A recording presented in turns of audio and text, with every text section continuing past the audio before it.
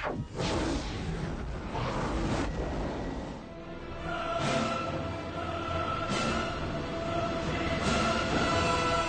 1 of an exclusive interview with Brad Wright and Robert Cooper on GateWorld.net.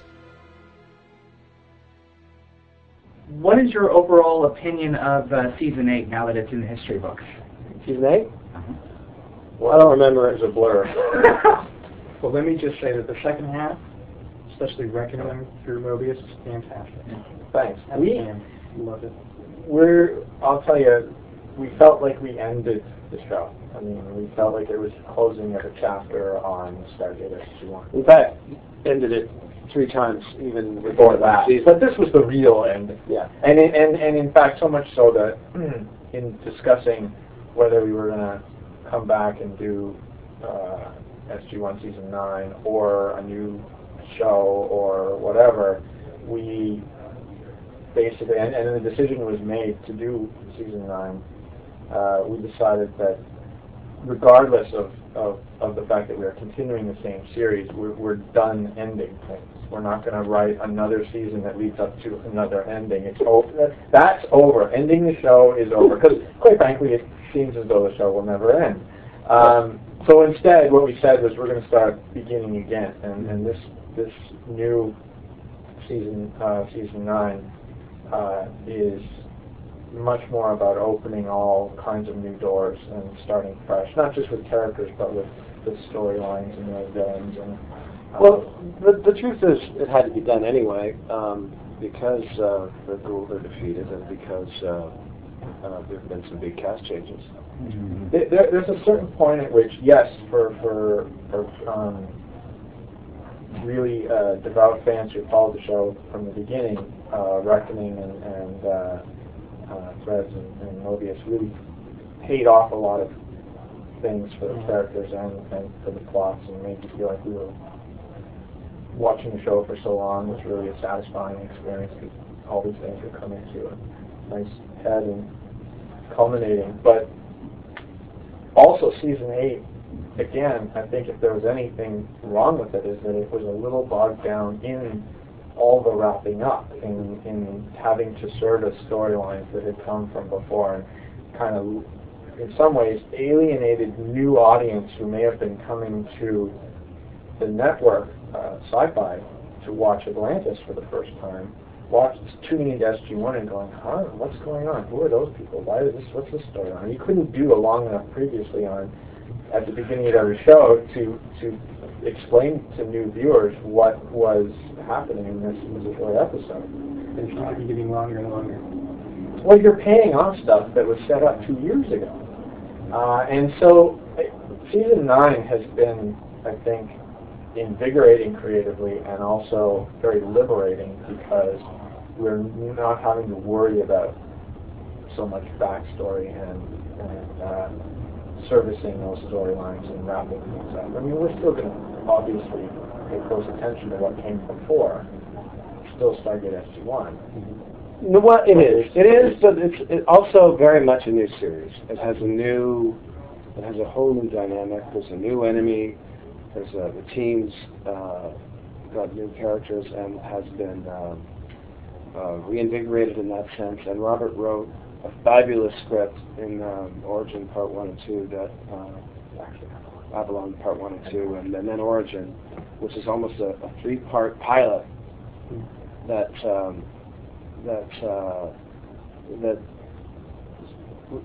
says, okay, here's where we're going from here.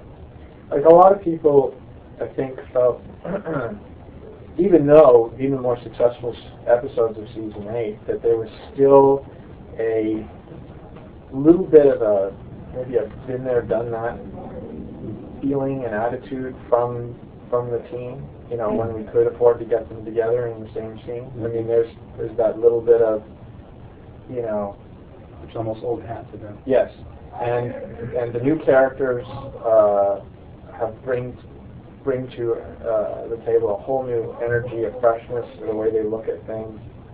The fact that we're introducing new villains gives them something new to react to, even the old characters, Daniel and Teal'c. And what I think worked for a lot of fans in Season 1 of Atlantis, which is new team, new adventures, fresh attitude towards those things they're seeing is going to be, present in spades in season 9 of SG-1. Tell us a little bit about how you guys as writers approach this. Is it just a lot of fun to have new toys in the toy box to play with? Well, keep in mind first we have to make up the toys, and that's tough. I mean, Robert did a lot of thinking about what this new enemy could be, and we talked at length because you have to, in creating a new paradigm, which is what we've been talking about, what the new season is creating a model that will have legs, that will by itself spawns story. That's what Atlantis did well, in that we created a universe wherein multiple storylines could be born and take place and spread and grow. And those are the lessons we learned building SG-1 in the first place. While it started with mythology as its root, very early on, by midway through season 3 and beginning of season 4, we had created enough of our own mythology to spawn that wasn't rooted in the culture of X and oh my goodness. Is it an helicopter? It's really low. Sorry. I was just to make it seem really weird on the tape. The other thing is to find something that doesn't feel like it's coming from left field, that is rooted in the things that we've already established, but also feels, to quote a studio executive term, very organic to the series, that is, part of what feels like Stargate. And what is Stargate? To us, what is Stargate? Well, it's kind of a twist on sort of a well-known popular Earth mythology. With Atlantis, we took the Symphony of Atlantis and put our Stargate twist on it, and we've always sort of talked about trying to understand the ancients and who they are and how did they build the gates and when did they build the gates, and Atlantis was where did they go, and we were searching for them, and we found where they went, and then we started spinning. Well, what if the Milky Way and Earth wasn't the first place they evolved? What if they came from somewhere else? And we could go back and sort of, we've done where they went, now let's go through where they came from. The most intriguing thing, I think, about what Robert came up with in the Ori and what we spun from it is that it's very much still in the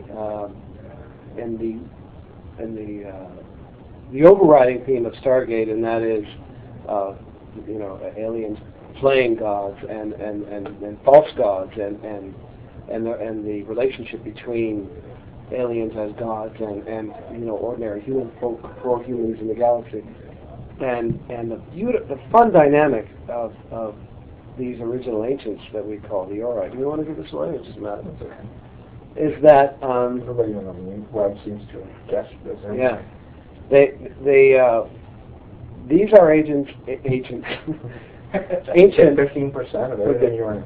Who don't, unlike our ancients in our galaxy who have ascended and have decided, no, we can't interfere, because if we interfere, then we are playing God, and we aren't there yet. Prime directive, essentially.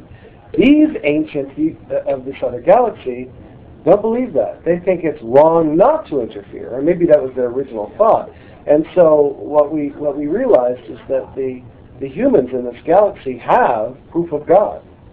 These beings are behaving like gods because, well, they are indistinguishable from gods. And they're, in their minds, being benevolent because they're offering all the knowledge of the universe and how to get to be what we are. We're going to help you. We're going to bring you on the path to enlightenment so that you can come and join us. There's a twist, though, and we're not going to reveal that part, but there's a real sinister, evil quality to what they're doing and why. Because power corrects. So there's a catch. There's a catch. There's a big catch. Well, the obvious catch that is revealed early in the season 9 is that if you don't believe, they kill you, basically. There's a catch to believing as well, and that gets revealed much later on. And by the way, you need to officially, get out there and explain that it's Ori, not Ori and not Oreos. It's O-R-I. Is how it's spelling it. Yeah, and it's pronounced Ori. Who decided Ori? Who decided on that? Well, it's origin. It's like originally the idea was the origin of the ancients, and then I sort of looked at the root of origin, and so I thought, the Ori, they invented the word origin, which is the religion that follows the Ori. So that's what I get. Atlantis season 1, in retrospect, is it everything that you had hoped it would be? Well, it got to where we wanted it to be. You always, unfortunately, feel like you're apologizing for and saying under the circumstances, because when you go back to when we were actually picked up and how late in the game that was and how little time we actually had between the start. I mean, it started, I think, the pilot, I think, is great. We put a lot of energy into that. And we, by the way, were writing it and building the sets at the same time and casting it before we even had finished. But then that little stretch after the pilot is where you're really struggling to try and find the show in terms of a lot, the actors and the characters and the storyline. And we, frankly, bluntly, didn't have enough money to do the show that we were trying to do. And once that became obvious, we begged, and then when we aired well, our begging finally.